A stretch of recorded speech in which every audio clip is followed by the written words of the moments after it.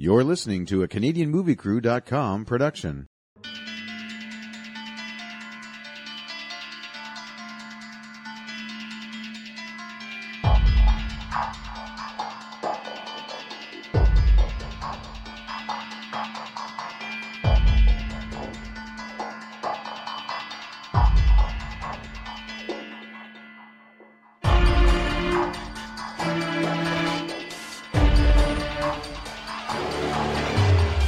Ladies and gentlemen, welcome back to the 2017 Saw Retrospective. I am Sean Taylor, and with me is Mean Mark.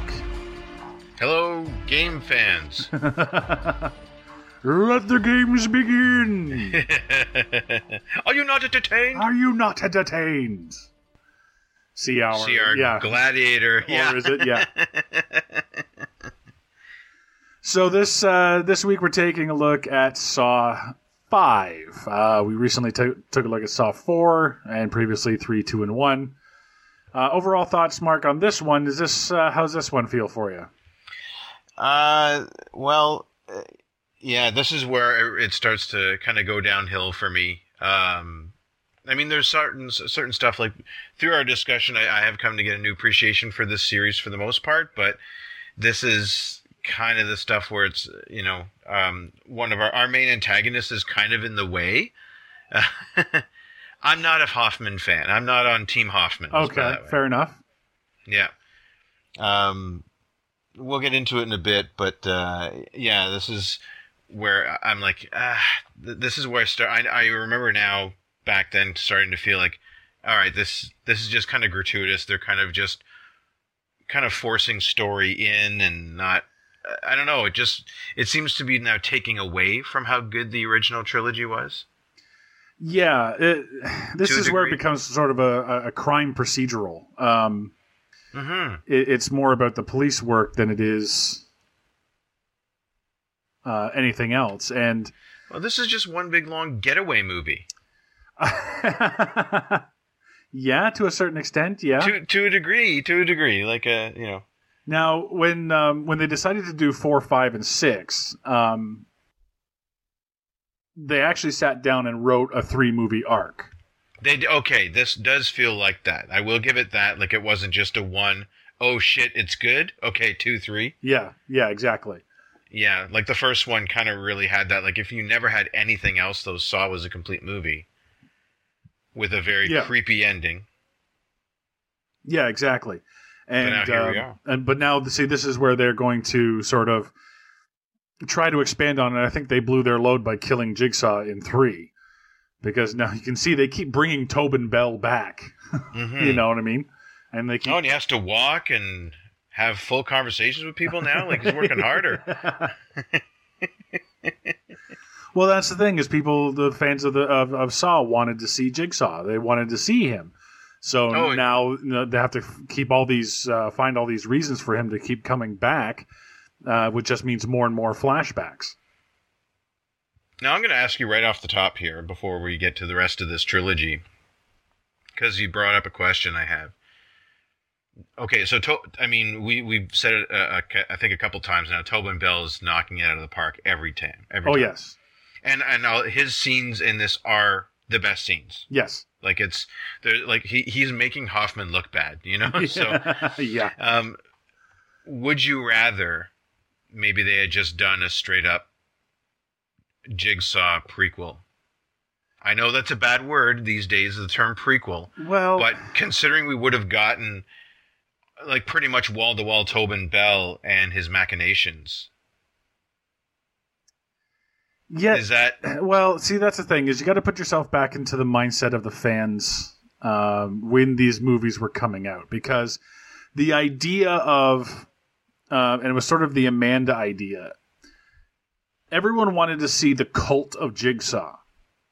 Okay. That's where everyone thought this was going. Everyone thought this was going to a place where you were going to have copycats and you were going to find out that there was more people in the world that believed in what Jigsaw believed. Like he was some kind of David Koresh kind of Charlie Manson kind of figure.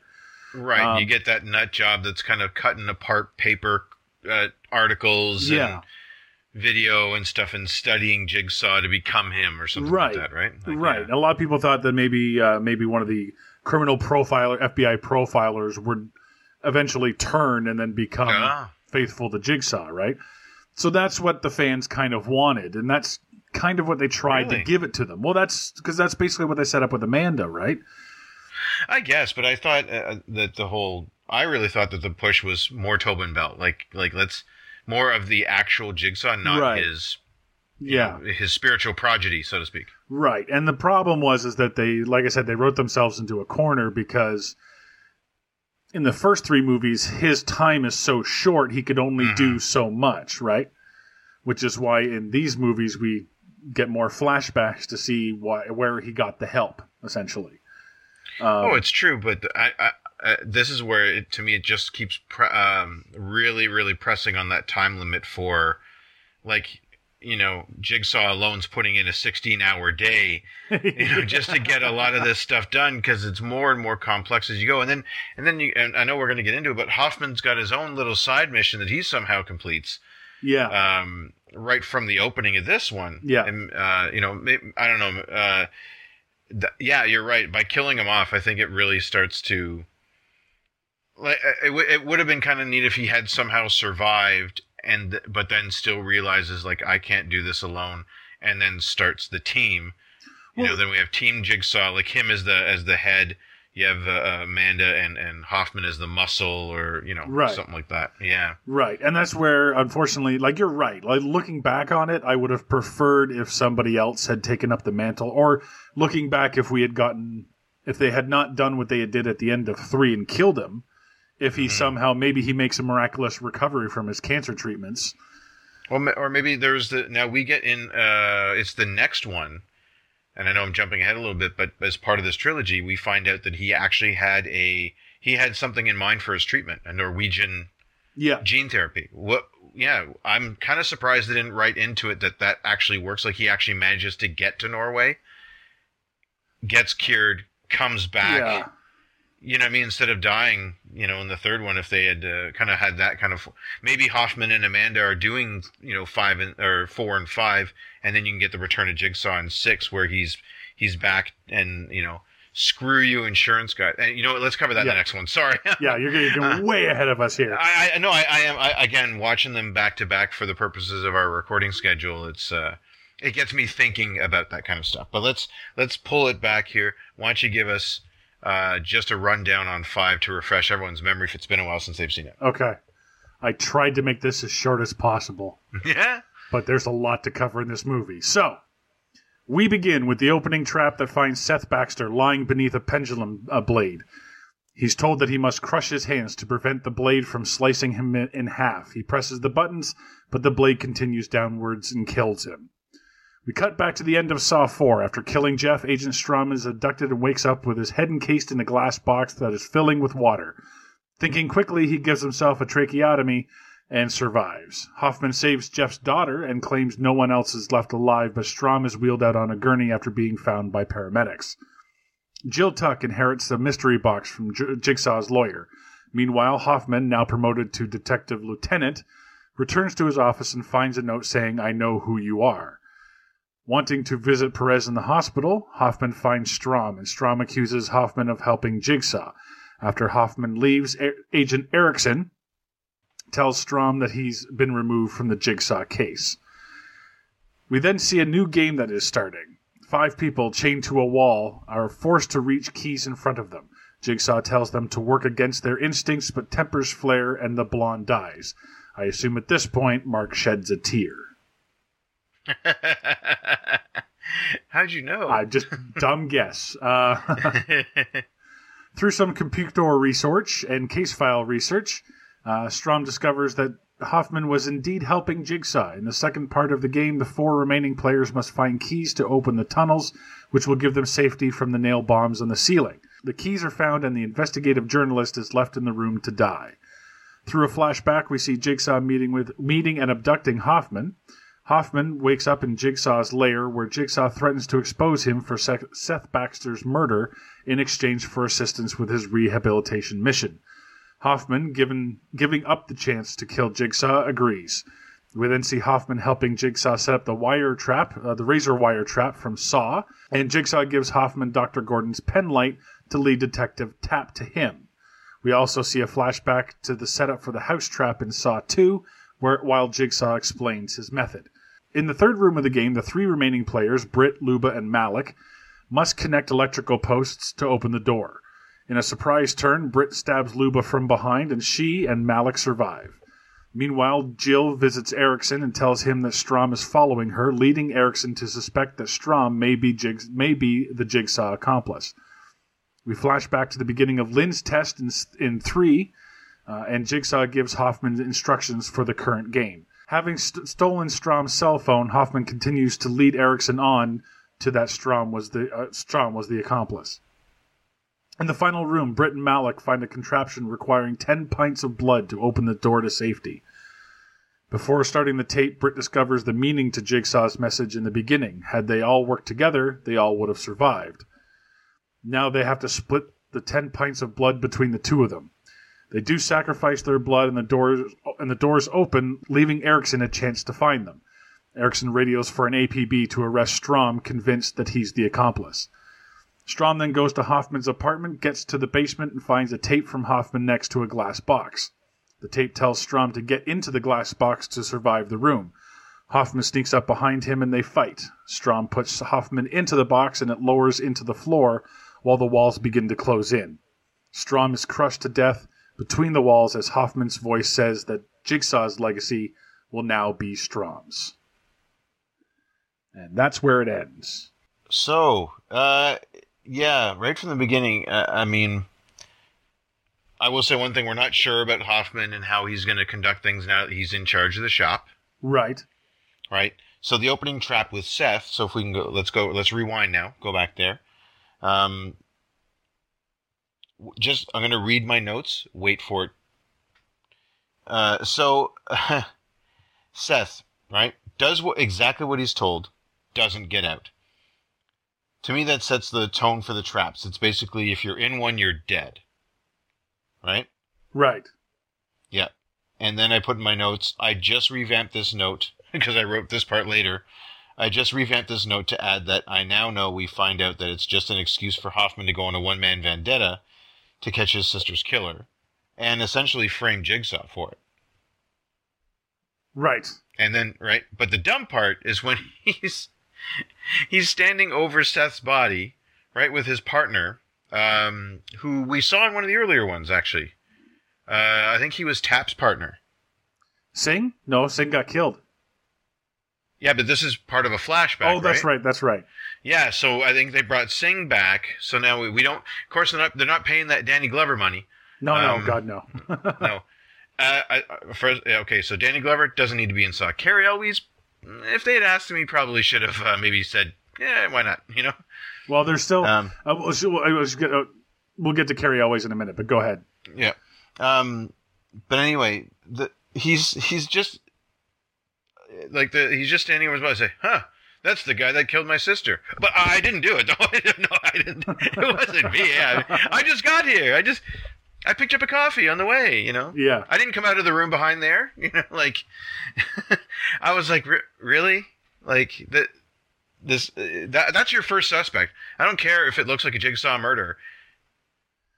Yeah, well, don't forget, too, this is early on, too. This isn't, like, current time, either. No, but I'm just saying it's like kind of basic detective work. Like, if my sister gets murdered and then the guy who murders my sister is murdered, me and my brother are probably on the list of suspects. That's all I'm saying. Well, don't forget, Hoffman is a decorated police officer. He's been with the force for 20 years.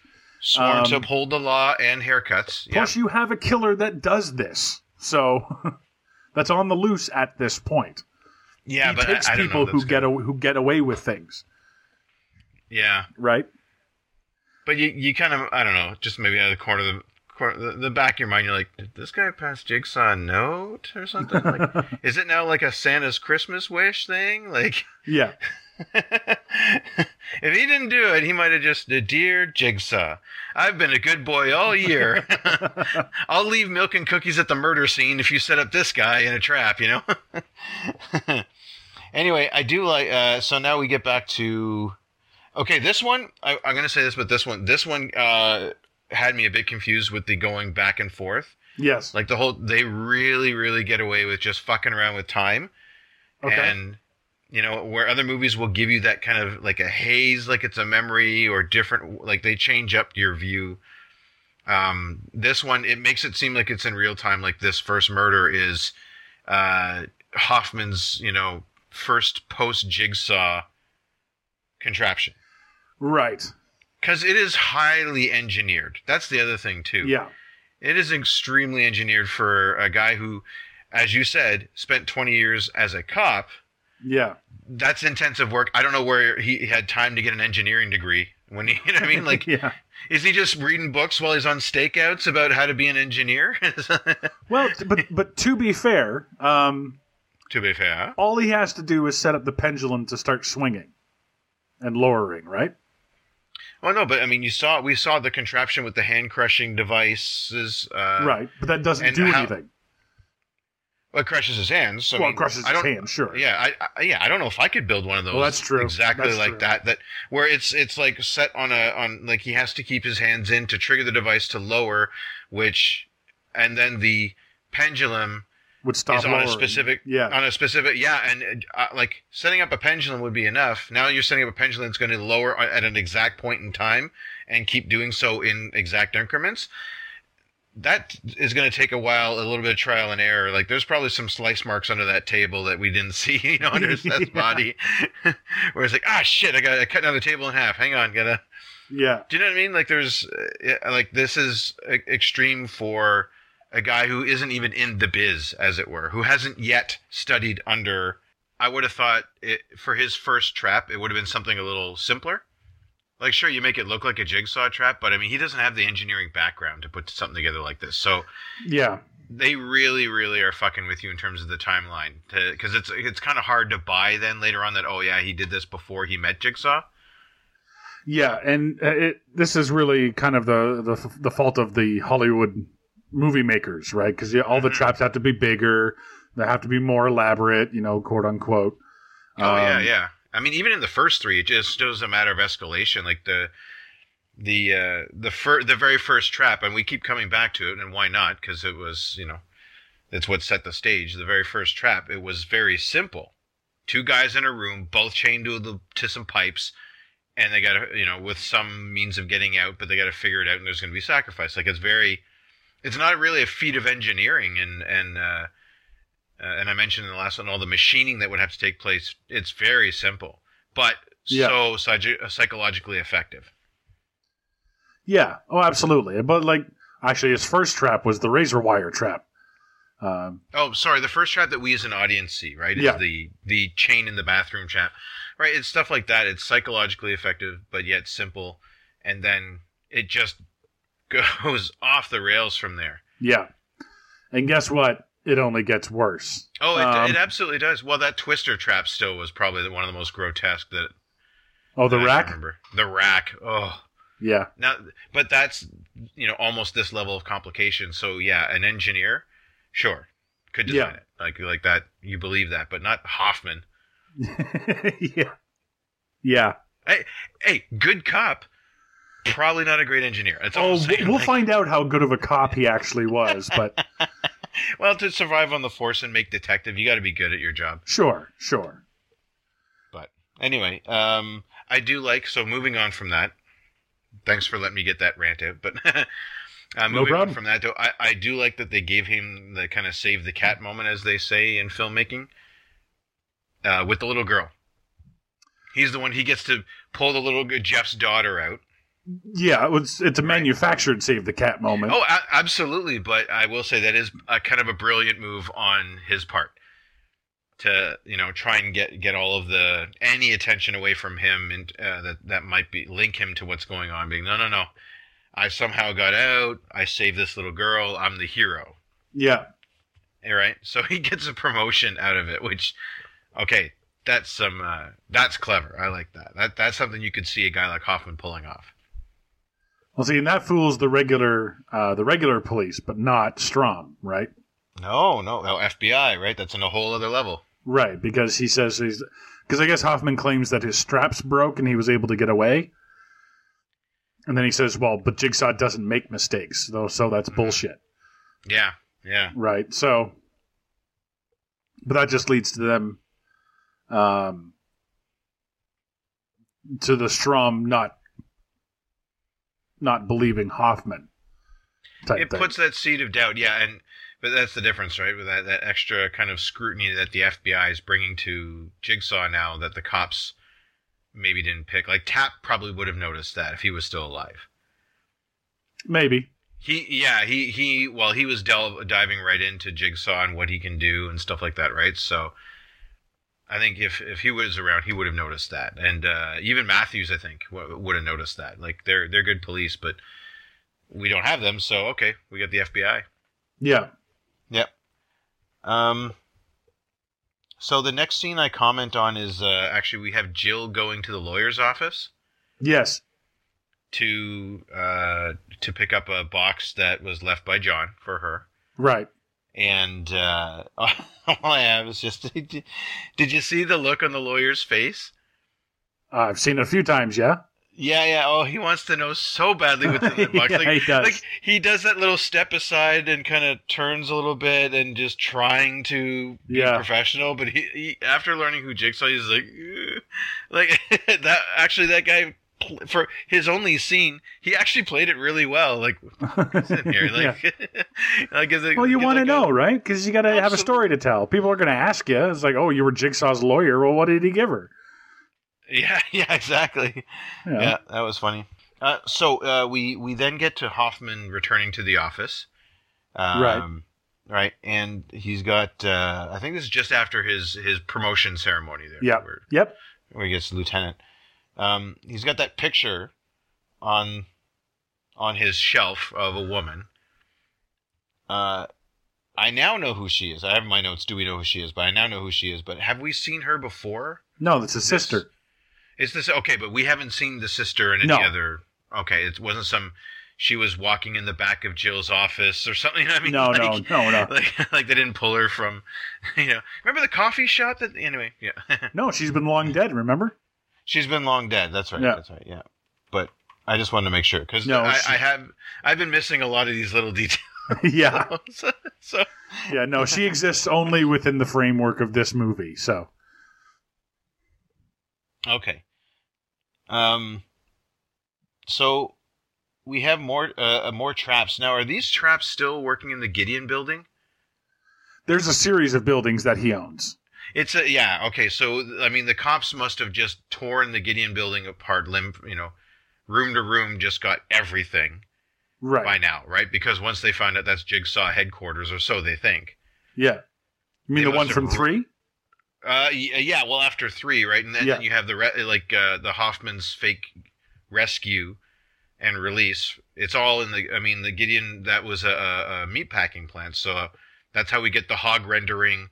Yep. And the devices to make big blocks of ice to freeze the meat, and the freezer room where that one Quebecer died. Yeah. Yeah. So, not that it's because she was from Quebec. Anyway. Go Canadian reference. Again, I keep asking, who's funding Team Jigsaw? Like, Jigsaw is doing it. I guess so. So him being an engineer, and let's take a quick step back here, so I can help me put this together. So we had Art in the last one, right? Art Blank. Yeah. Again, one of the worst names in cinema. Was his real estate agent or partner, I guess. They were kind of wheeling and dealing in real estate. Right. So are we to understand then that all the buildings, wherever we see a building that traps are set in, that Jigsaw and or Art Blank own them? Yes. For the most part, or they were just abandoned whatchamacallits, right? Like they're... Yeah, so any of the buildings that they're using in this movie, basically Jigsaw owns. Right. But they never thought to check his other holdings after they found out he owned the Gideon building.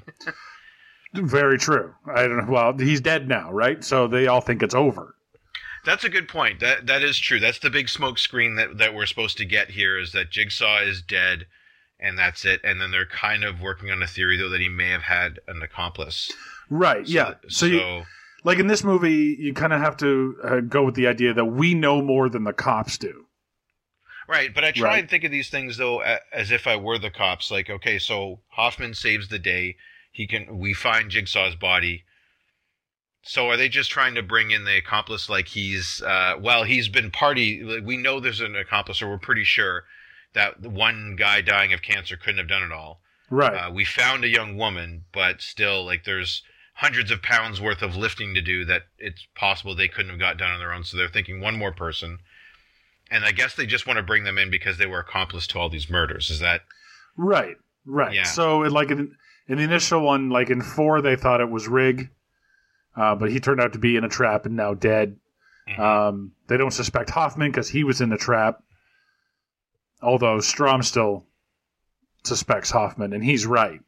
But but he's kind of driven off the rails for all of his obsession, right? So. Exactly. Okay, so, yeah, because I'm trying to think of it from their point of view, and I'm going to guess that some of these buildings maybe just aren't tied to them, because otherwise, because you would think, okay, well, we better check all of his other holdings to make sure there isn't any even future traps set up that someone could wander into. True. Theoretically, right? Theoretically. I think your Canadian is showing there again. Well, not really, I mean... Because at this point now that Jigsaw is dead, all the buildings would be up for auction at this point, right? To be sold by the city. Oh, yeah, but they have to go into the buildings first and do, like, estimates as to what they're worth. Not really, no. They probably have what they were bought for, right? On city record. Okay. That wouldn't have suck, eh? Well, Maud, we did it. We finally bought our own business. You know, like some exploding whatever, anyway. I digress. All right, so let's go to the 5-person trap. Okay. Actually, we have a little bit of bloody legacy here too. We have Julie Benz, plays the black-haired, was it real estate developer? Yep. Yeah. Famously from Dexter. Oh, okay. Yeah, I believe this is like just before she got that role, but. Right. If my timing's right, but yeah. So she goes on to kind of from one bloody legacy to another. I like this one. I gotta say, I like this series of traps. They're all kind of related. They're all escapable. This is now kind of it's now bringing me back to what I thought Jigsaw was supposed to be. Okay, fair enough.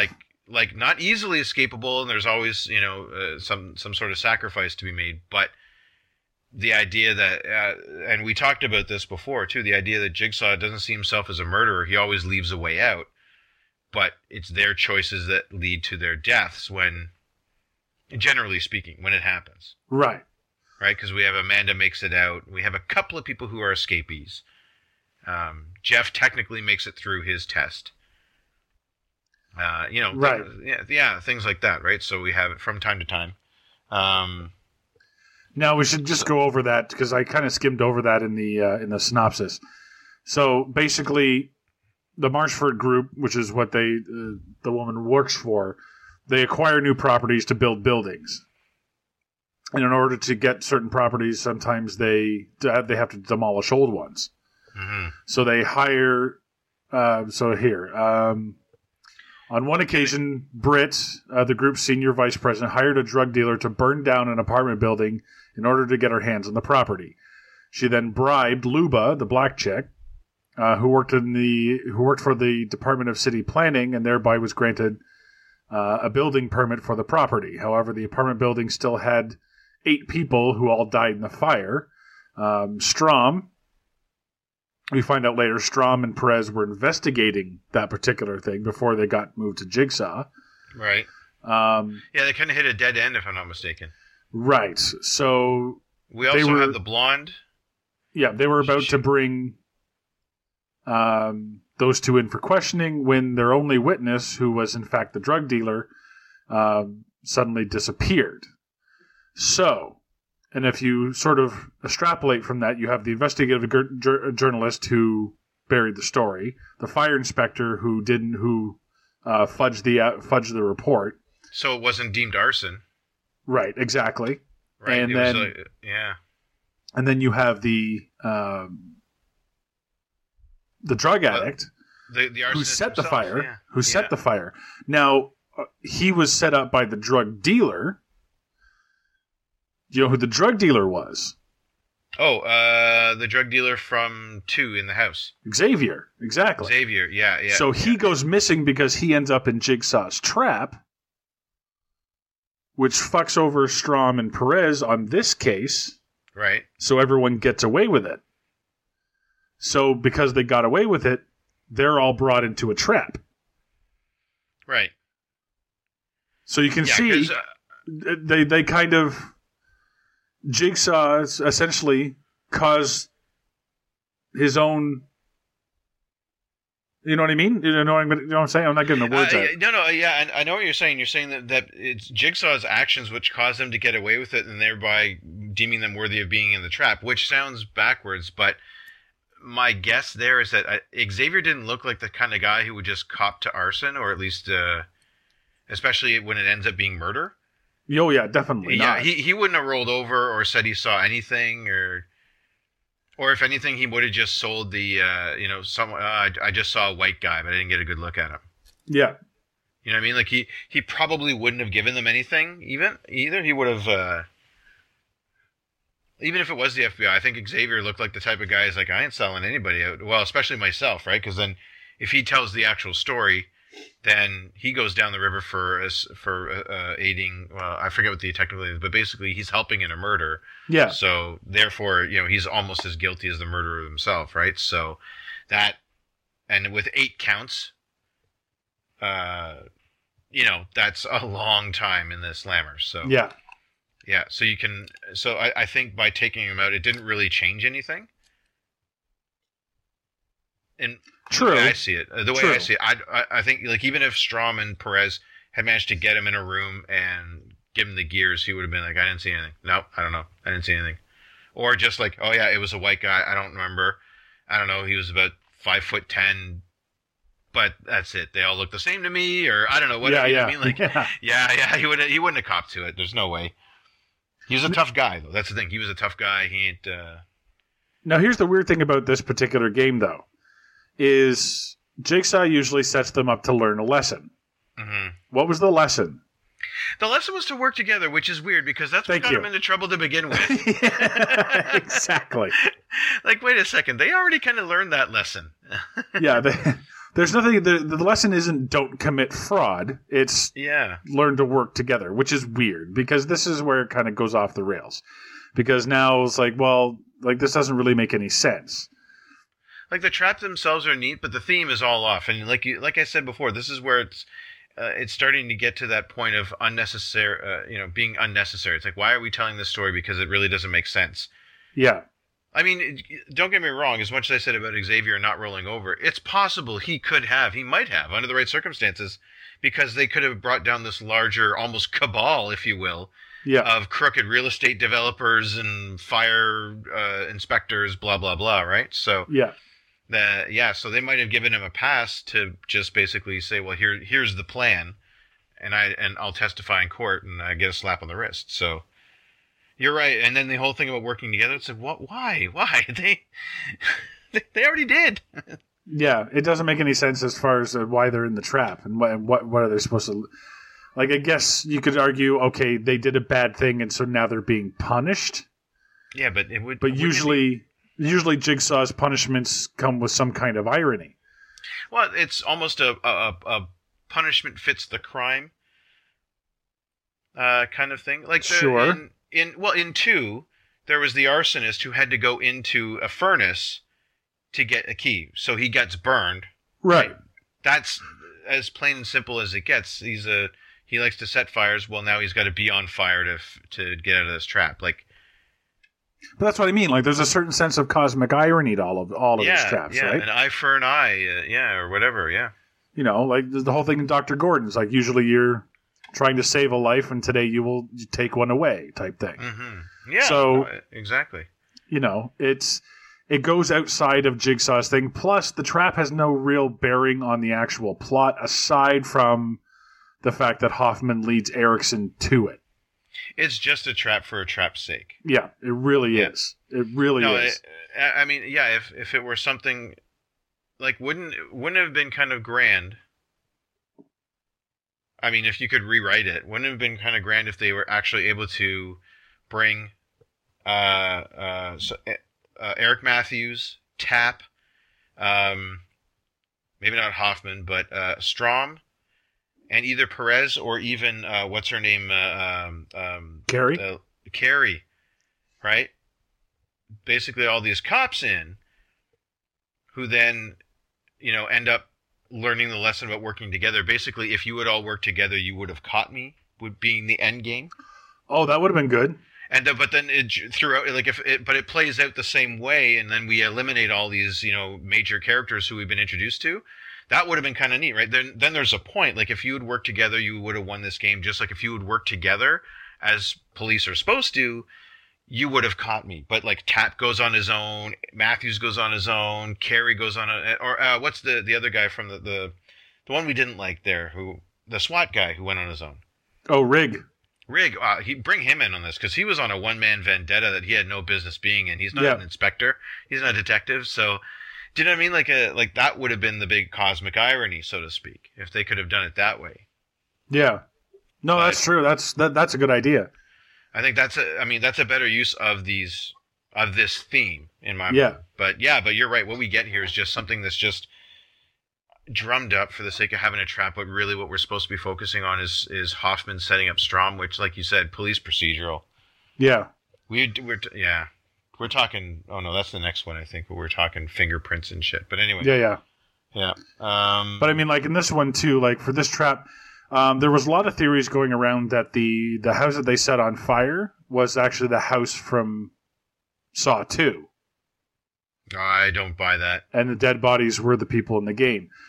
For a while, I believed that, but then if you watch 6 closely, that's not the case, and I can prove it. We'll get to that in 6, but no, I don't believe it, because I think there's a timing issue there because all this stuff's happening at the same time, so more or less, yeah. But we couldn't have had a trap going, because all of the stuff these people are being accused of takes time to hash out. Well, don't forget there was 6 months between Saw 2 and 3. And 4, right? So 6 months could be enough time. Well, no, but we have a linear for all of this paperwork, basically to figure out that they're getting away with it. Yeah, I think it could happen. Yeah, and then it'd be quick. It'd be tight, but yeah, you could do it. Wait, hang on. I forget if I'm pulling from 5 or 6 now. Jigsaw is dying. And says, I need you to set up another game, and gives Hoffman the 5 people. Oh, that's true, too.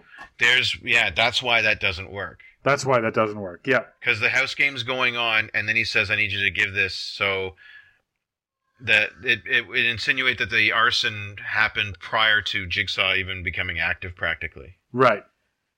Somewhere in there. Somewhere in there. Yeah. I think it's a pre-Jigsaw event, but then because Jigsaw has to do all his own investigation, too, right? Well, plus, don't forget, Jigsaw was building homes for the less fortunate, too, right? He was providing low-income housing. So perhaps... I missed that detail. Yeah, well, that was revealed back in 4. So perhaps the building they burned down was one of Jigsaw's buildings. And that would make sense why he would want to do this. But, right? Yeah. That would make sense. But I'm guessing at that point. There's nothing in the movies that state that. And if they had, it would have been better. If he had... It would have made sense. It would have brought it into the universe. Much more so than what we have. Absolutely. I put a comment here. I love the you can tell I'm going rogue because I'm not wearing a suit, but instead I'm wearing a leather jacket look. On Strom. Oh, and yeah, I will give credit for the initial Strom trap. That was brilliant and brave. I don't know, like, if I would have thought to do that, and B, could have done that. And It's and like hit the trachea right on the first stab. First stab, you can't even see what you're hitting. And it's weird though that Hoffman leaves his pen in his pocket. I thought that odd too, since he took his gun and his badge wallet, or whatever. Everything else is on the table there. He could see it, left it in the room for him. Yeah. Which is weird. No, you take the gun. Yeah. I know he can get another one, but you don't want him to have access to it after he's had to perform a tracheotomy on himself just then. So. Yeah. But I guess he figured he's supposed to die anyway, right? So I thought that was actually cool. And then, he's got to get I'm going rogue leather jacket look. IED explosions being brought into this really kind of ups that violence factor, eh? They're nail bombs, so. Oh yeah, that's dirty. That's dirty bombs, though. Wow. Yeah. I watched that Deadliest Weapon show, and they did some tests on those. Oh. Yeah. Oh, it's insane. So let me ask you a question. Yep. How soon into the game did you know the twist? Oh, about them working together? Yes. Okay. Again, sadly, I forgot because I watched it the first time in 2007 we're at now? Right. Yeah, I was like, oh shit, that's right. That was the whole thing. It was when they entered the second room. With the nail bombs on the thing and the keys for the doors? Yeah, the 3 doors and 4 people. I was like, well, there's plenty enough room in there. Thank you. You can put 3 people in each one of those things easily. Yeah. And that's exactly where I was in the theater when I watched this movie. I'm like, oh, they were supposed to work together. I don't know how the keys would have worked, but they were supposed to work together. Doesn't matter. They just find all 3 keys and then 2 people double. Like you put the 2 ladies in one. They're small enough. They're not very big. That the drug addict is a skinny dude. Yeah. And then, you know what I mean? Like, it's not like 3 rocks are in there trying to, Yeah. Brock Lesnar and Arnold Schwarzenegger are in there trying to fit into these. Yeah, exactly. Yeah. Yeah. So, you're right. That's when I was like, oh, wait a second. Yeah, it was starting to come back to me. And then when they get to the third one, it's like, well, yeah, they figure it out by then. Yeah. When I first watched this movie in the theater, I was like, oh, that's how you do it. Oh. Okay, well, I figured that out. And then the whole big dramatic reveal really didn't hit for me because I already knew. Yeah. And it's pretty easy to figure out. Yeah. Because, you don't get a good look at those keys, right? It's not till Julie Benz actually kind of, lays them all out and realizes they're all identical and says, oh, we could have just played past the key and just walked on to the next... Yep. The next thing, right? So... And it looked like, too, even that first trap, it looked like if they had just calmed down and taken turns. Didn't seem like any one person pulling.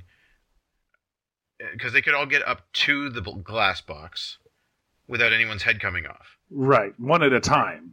Well, that's fine, but even that would have worked. They had 2 outs on that. One at a time. One person goes up, everyone kind of takes a step back. Smash, grab your key, and so on. Right? That would have worked. Yeah, exactly. I would have thought the first one would have gone up, grabbed his key, unlocked, smash the next one, throw the key, smash the next one, throw the key, smash the next one, throw the key, smash the next one, throw the key. And then you would even take your turns going up, one at a time. The first guy goes up, comes back. Second one goes up, goes back. Exactly, right? So they had enough room and rope for that, so that would have worked. Or, like we get pointed out towards the end, you just one key fits all. Yeah. I don't know where you buy locks like that. I need 5 locks with 5 identical keys, please. Yeah. Do you have anything like? No. Okay. There's where was the? Yeah, I already talked about Hoffman and how he started in the early days of Jigsaw's killing. How the hell did he engineer the opening trap? I still don't know. Anyway, there's one line here I didn't like, and it's in a flashback. It's we get Hoffman's origin, right? In this one, right, where he's tied to the chair with the shotgun pointed up at his head. It's an even simpler version of that one he tried on the one guy, right? Right. He's still doing the face-to-face traps with people, which I thought was kind of funny. Right. It's like, you're on my trap talk show, he's just... But, now be careful, because you're talking about my favorite scene of almost the entire series. Oh, really? Mm-hmm. Oh, yeah. Go ahead. Finish your thought, though. I'm interested to see where it goes. Okay. All right, so I'll tell you the weak line, but then I do have a compliment right after. So. Okay, that's okay. Yeah. Won't offend me. I didn't write it. The killing is distasteful to me line just didn't hit. I don't know why. I'm loving everything else with Jigsaw up until this. I'm happy that we're getting the induction scene that I wanted in the last one. Right.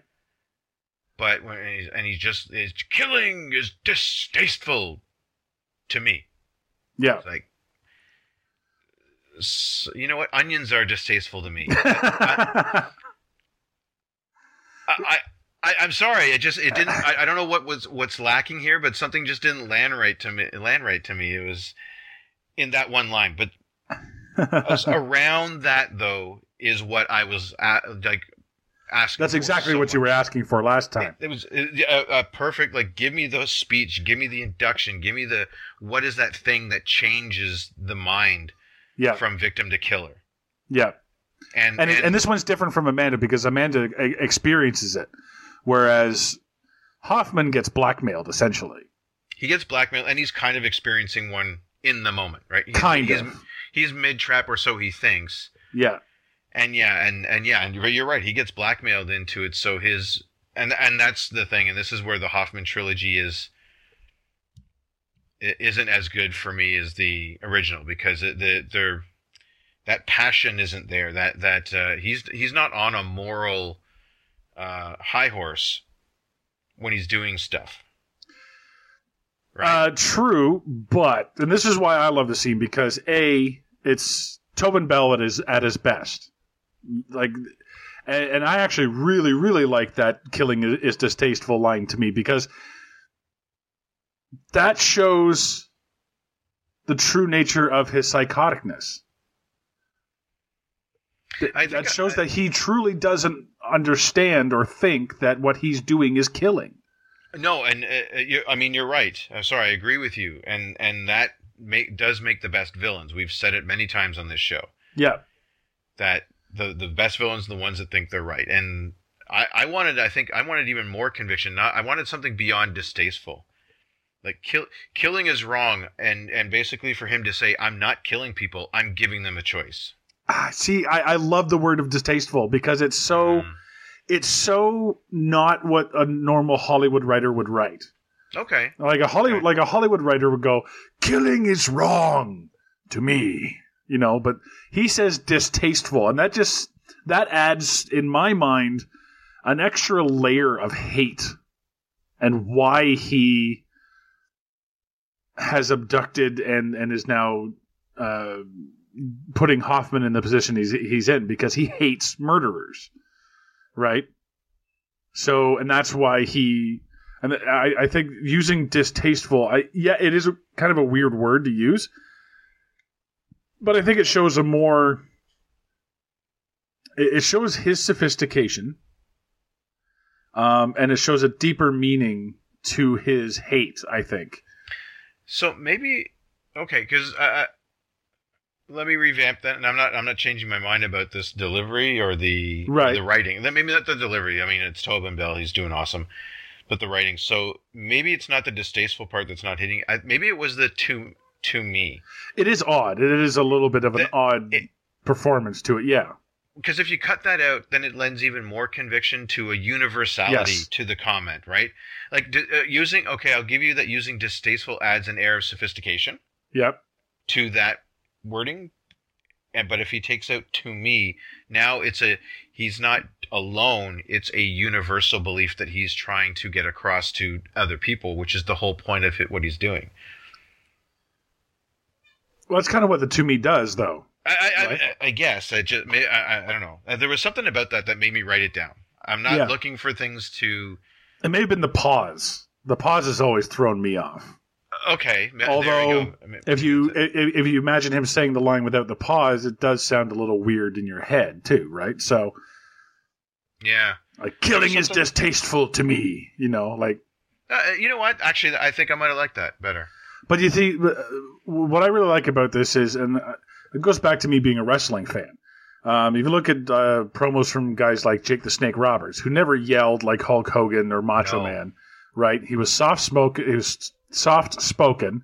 And when he did raise his voice, it was for a reason. It was all the more terrifying. Right, and it meant more when he did. Agreed. And that's why I love this scene, because Jigsaw is he's like, blah, blah, blah, what is imitation is the highest form of flattery. Oh, and by the way, your blade was inferior. Yeah. Right? So I like that he gets to question that adage. Yeah. If we want to go to that line, I like that because he questions the adage, like it's a sincerest form of flattery, but what you did was shit, basically. Yeah. It's like, so no, it's not flattering at all because you were garbage. Yeah. Yeah. And that again, it shows the way his mindset. He's not as offended as, well, you were copying me. He's more offended by your blade was shit. You did it poorly. Yeah. Yeah, exactly. If you're going to copy me, go all the way, bitch. Do it, if you're going to do it right. Yeah, he's a bit of a perfectionist too, right? Like there's a Jigsaw. Yeah. He's he knows the proper steel to use, the right amount of torque to put on a human body when he has to. Blah blah blah. So yeah, and that's the thing. Leading in with that, I'm liking the scene, the questioning the flattery thing. But there was something about that line made me write it down. In the moment, I just wrote it down. No, I understand.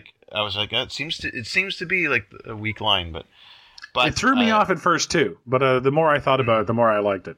And maybe that's what I need to do too. But I will say right after that, my next note is this. So this is a much better induction to the Jigsaw fan club than Amanda's. Yeah. I also like that while he gave Hoffman a chance to kill him, he had a round in the second chamber of that shotgun he was sporting. Yeah. He leaves the knife for him, and you see him, he checks the gun, the other bullet's there, he's got a second bullet there. It's like, yeah, come at me, bro. Yeah. Yeah, I thought that was pretty sweet. And notice how he does that in full view of Hoffman. Yeah. Like he does it nonchalantly, but he does it purposefully so that Hoffman can see it. Oh, and hear it, I'm not just fucking with you. Like, yeah. I will kill you. You're a police officer. You know what I'm doing. You know? Yeah. Like, yeah, absolutely. Yeah. And that's what I love about this scene, too, is Tobin Bell just eats Costas Mandylor alive in this scene. And Costas Mandylor really, throughout this entire series, kind of looks like he's sleepwalking through most of it. You know what I mean? Yeah. But in this scene, he does actually come alive. Like, Tobin Bell forces Costas to really, come up to his level in this scene because there's just the two of them, right? Well, yeah. I mean, in the rest of the scenes, he's somehow struggling to play a cop who's doing bad, but is trying to seem like he's not doing bad. Yeah. So what you get is, I think, from an actor's perspective, is almost like just a very neutral tone. Yeah. Like, as opposed to Tobin Bell, who, as a villain, is on a quest and is unapologetic. So he's calm and reserved and calculating and very much like, no, you have a chance, like, yeah. Don't worry. If you play the game, you'll survive. Right? There's a big difference there. But yeah, you're right. In this scene, though, Hoffman has nothing left to lose. So yeah, so as a character, he really comes alive, and his desperation, like, you son of a bitch, I'm gonna fucking kill you, and all this, like, yeah, he really gets to flex there and just be Hoffman. Yeah, not Hoffman pretending to be Jigsaw to pretending to not be Hoffman, or not be Jigsaw or whatever, So, yeah. Oh, quick question. Are we supposed to believe that there's an FBI office in City, the? We have yet to identify what city this is, and that's okay. I don't mind it, Have you gotten any ideas so far? I still think that they're going for Anytown, USA. Right. No, that's what they're going for, but yeah, because this could happen in your city. I think that's the terror factor there. So yeah, that's exactly it. Yeah, exactly. Although it's still in Toronto, right? Like, we're still using busted up warehouses and pretty much, yeah. Yeah. Scarborough, trashy neighborhoods, yeah. Yeah, no, I assume that either they do have an office in town or they're using the police station. I guess because they show that, because Strum Strom does pull the files from the Jigsaw case, which has only happened in this one town. So, Yeah, my belief is that they definitely have an office there. Because they get a lot of, like, back catalogs and a lot of shit set up there. But okay. Which I guess, if it's a major metropolitan area, yeah, it makes sense that there's a satellite office of the FBI. Yeah. Now, Britt does say that she's blah blah blah. She's the property development manager for one of the highest density cities in America. So, right? I guess that I don't know what that would be. My guesses would be like New Jersey. Sorry, New York. Maybe Detroit. I've pulled a list, but we'll get to that later. Oh, cool. Okay. All right. So we go to and this is where we get Strom on his in his leather jacket investigation mode here, and when he's going through the files, and he's the one who basically tells us that, oh, remember that first scene that you saw? Yeah, that happened way before this movie.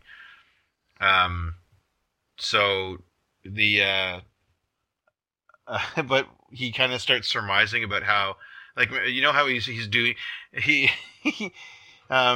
he goes on a one-man hunt over Jigsaw's greatest hits. He's on the Jigsaw tour, yeah. He's on like I'm waiting for a little ding trolley to come by and pick him up for the next stop on the Jigsaw tour. I'm waiting for the guy from Blair Witch 2 to take him in a van and go to the middle of the woods. And, yeah. But then he goes over, he tries to surmise how they got the big guy from the razor wire trap. Yeah, that's weird. I like that. I think that fight scene's kind of funny because it's like, because you have a trained police officer, and I mean, Tobin Bell's not a small guy, but I mean, yes, he's dying of cancer, so he's not really. It's not really like an effective 2-on-1, but they show us that Hoffman was like the second guy. Yeah. But this guy just summons the power of fat to almost overcome. Like, he's a big guy though. Eh? He's just throwing these guys around. He does like a judo flip at one point, I think, and I was like, "Good for you, man." You know, like he ain't going out with a fight. Well, my thing about that whole scene is, how does Strom know what happened? Oh, and that's the thing. Like it, you know, like he doesn't. Dude was alone in his car, wakes up in a trap, and dies. So it's not like he told the cops what happened. He was alone in his car, cutting himself. Yeah. So Hoffman's not going to put in that, hey, these two guys jumped him, and oh, hey, one of them was me, one of them was Jigsaw. Yeah, and he judo flipped one of us, and yeah, exactly. Yeah, yeah. Jigsaw's not going to tell you what happened. So how the hell does Strom figure it out? And then he had me in a chokehold. He puts in his report.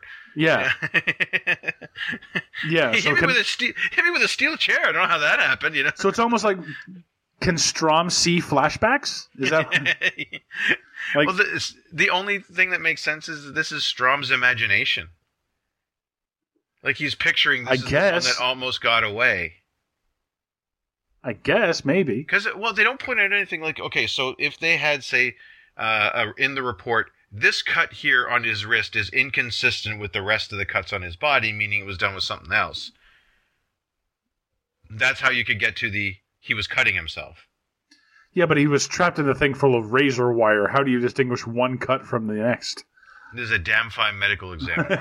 Yeah, I don't think so. And now I get to say to you, wait for 6. Yeah, no, I know what happens in 6. I know what you're referring to, and no, I don't good at that. They have some damn fine medical examiners. That's all I'm saying. Well, that really I believe. That's actually good detective work. He's really good at their job.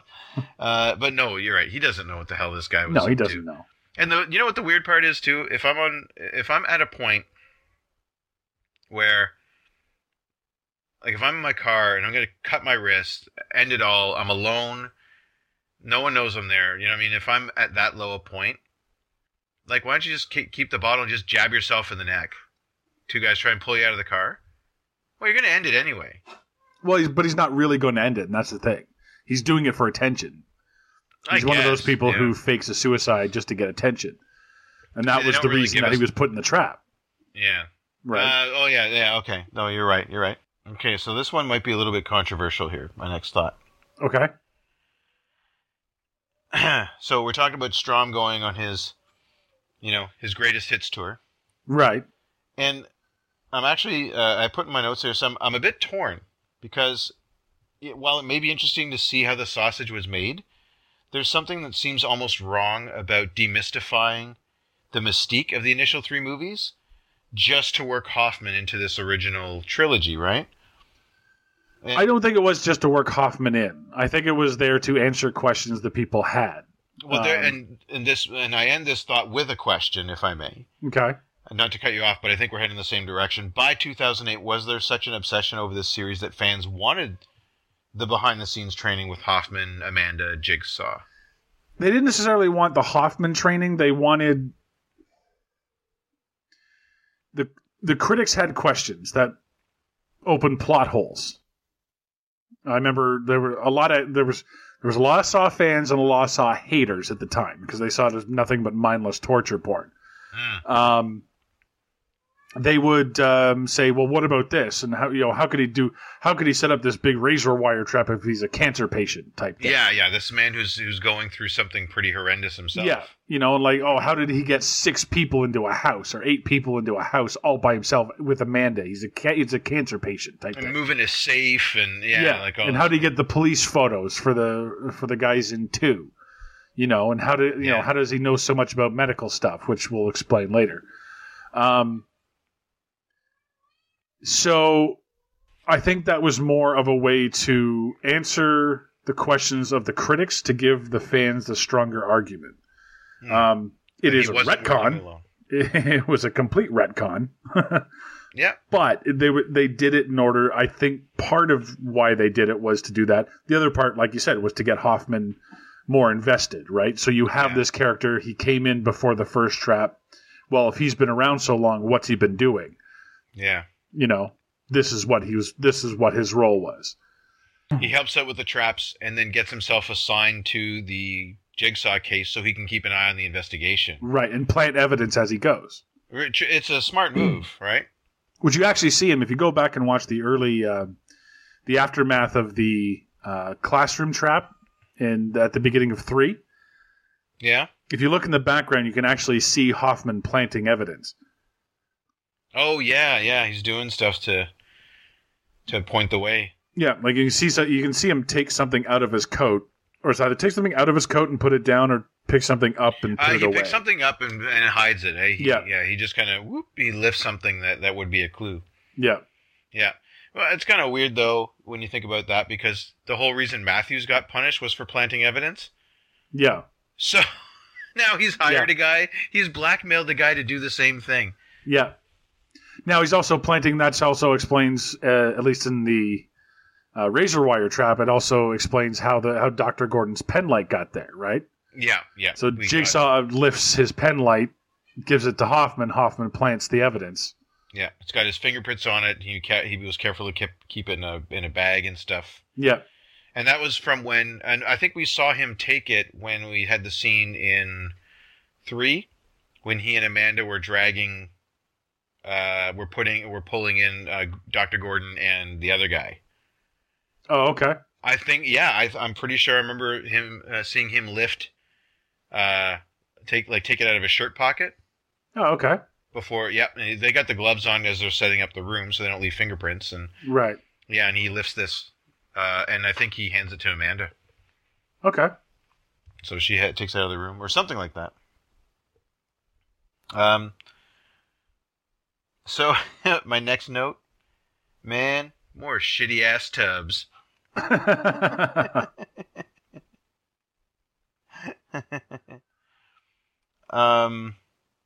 Hey, we talked about the 5, 4, 3, 2, 1 style of the traps. What did you make of the final trap? Oh, brutal. That was probably the most. I don't know how you would be able to keep your hand moving forward like that. Eventually, I imagine you stop feeling it. Your body would go into shock. Well, the weird part is that they had to keep going forward. It seemed like it was set up that if they just cut themselves and let themselves bleed, they could have kind of like grabbed their bicep and squish. Let's get some more blood out there, Yeah. So you didn't have to keep cutting into the arm in order to. Like, that's not how bleeding works. No. You don't have just so much blood in your fingers, and then when your finger's gone, it stops bleeding, Yeah. Oh, I mean, he's cutting into bone and everything. Like that was so gross when he lifts up his hand at the end. Oh. Yeah, and it's in 2 parts. Love it. I almost puked. It was Love it. Yeah, that's not hog rendering plant puke inducing, but it's damn close. Yeah. Yeah. And this is why, and this is what I like to point to when a lot of people say it's nothing but torture porn. Yeah. You're mixing up the term torture porn with gore. Yeah, this is not just meant to be gore. erotic. Yeah, this is not meant to be erotic. Obviously, No. That's not. No, I never really. I mean, you could use that as shorthand for something that's like gore for the sake of gore, but at the same time, you're right. There's no sexual connotation here, so don't call it porn. Well, I mean, they call it torture porn. It's just torture for torture's sake. Yeah.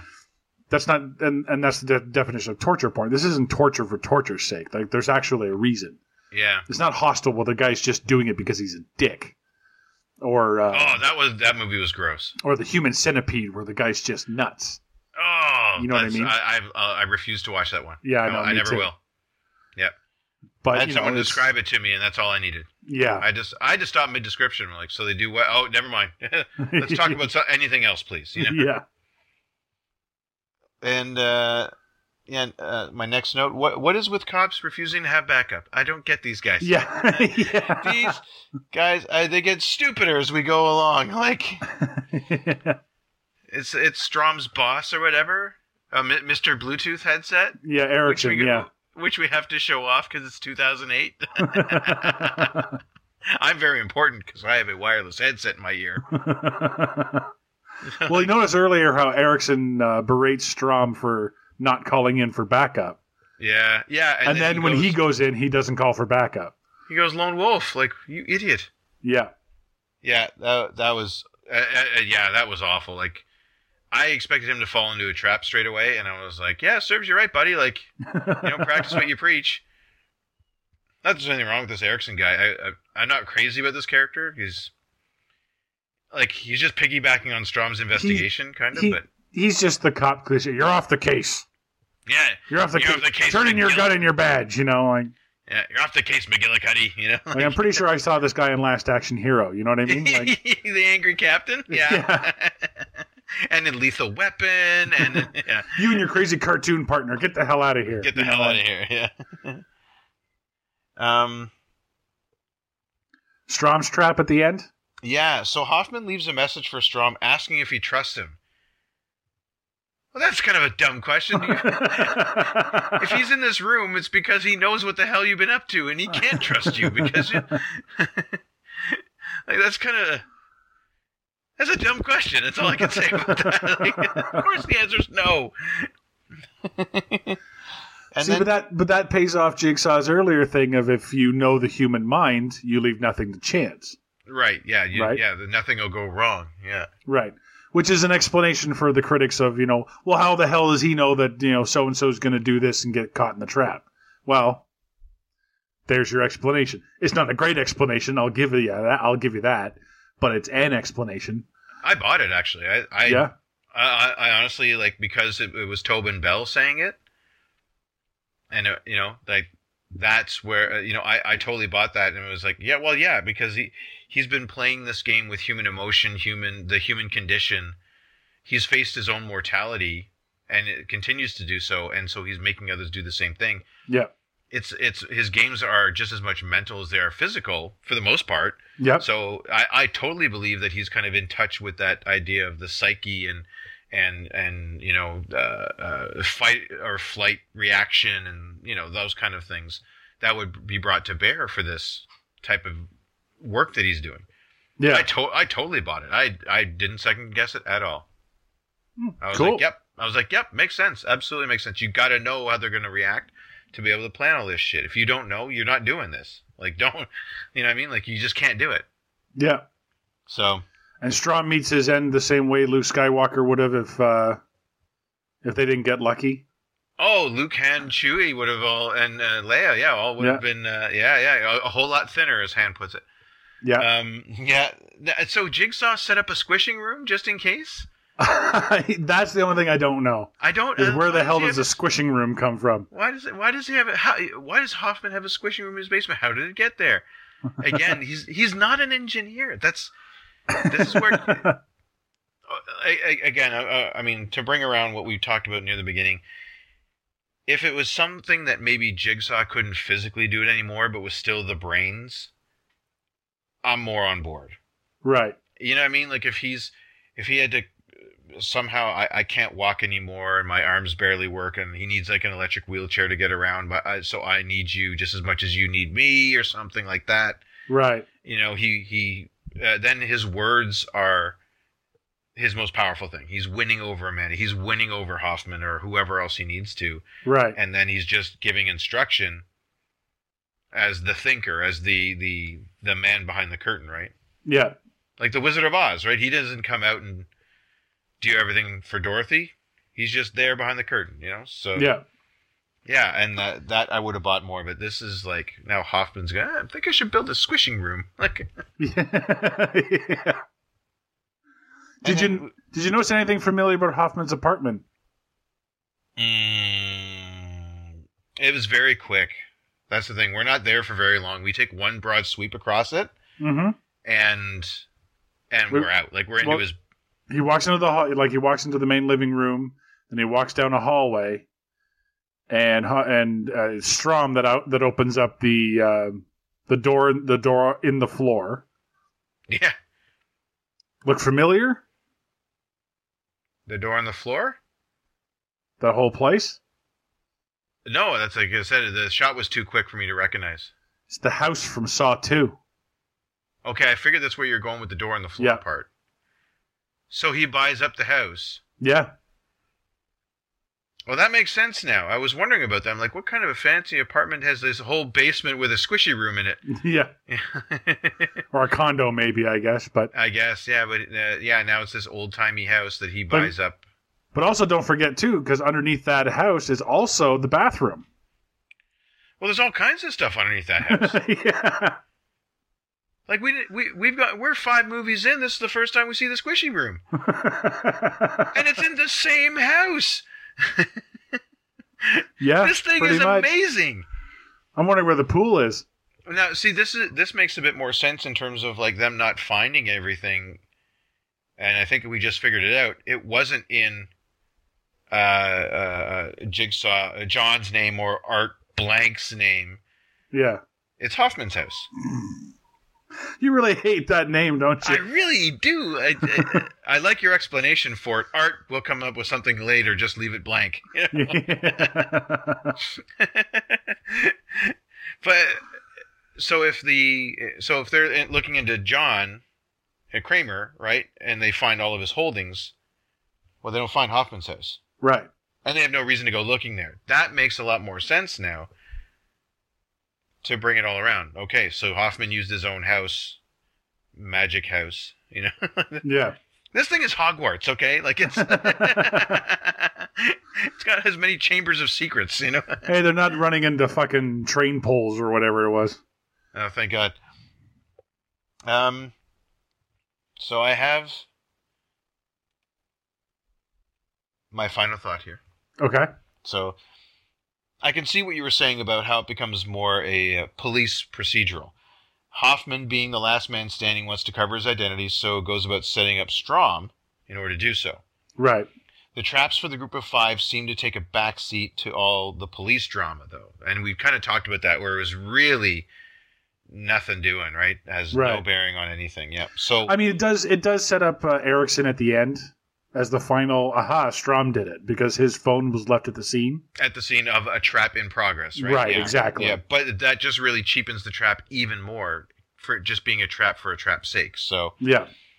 So while it seems to be Jigsaw's last request of Hoffman, it takes a back seat to how Hoffman gets away with it. Wait for 6. No, I know, but I'm saying this is this is how.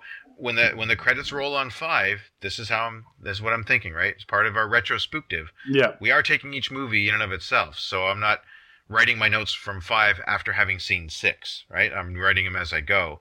So at the end of this movie, this is how I feel. It's like, yeah, the trap really was just a real big backseat to Hoffman setting up Strom and some of Jigsaw's backstory, and who cares about the people in the trap? Yeah. Yeah, so it's pretty bad when I could have written something better, and I kind of did. And I'm not bragging. I'm just saying, like, ooh, guys, But then again, all of their assets were gone, right? So Yeah. it's easier for me in retrospect to do it. So, but yeah, that's my final thought. How about yours? Final thought on this one is I like this one better than 4. Okay, yeah. I'll give you that. I think if you look at the individual movie, I like it better than 2. mainly I like these traps. Mainly because of the scene between Hoffman and Jigsaw. Yes, I'll give you that. Mainly because of that. Yeah. But I would still, if I'm doing my rankings, I would do 1 through 3, 5, and then 4. Yeah, I think it's pretty. Like pretty 1 to 3, 1 to 3 is a collective, and then 5, and then 4. Yeah, I'm kind of on the fence still. Like in as much as 5 is good stuff, and you're right. That one scene with Jigsaw and Hoffman is really, really good, but it doesn't really excuse the rest of the movie for me. Not really, no. And so, in as much as that's great, then I think there's as much stuff to find in 4. So it's almost like 1, 3, 2, if I'm going exactly in order, and then 4th place is tied between 4 and 5. Yeah, I still like this better than 4. I think 4 is a mess, but I think this one gets a little bit more on track. Yeah, and it does a better setup for 6, I think, as far as the police story goes. Well, what I did like about this one too, which might edge it out, it's not just the Hoffman, it's actually all the Jigsaw stuff. Like, they, in as much as it seemed kind of forced, but they did really find a way to kind of expand the lore of Jigsaw a bit. And to be honest, though, what we're coming up to, I think does it even better. But we'll get to that. Yeah, we'll get to that.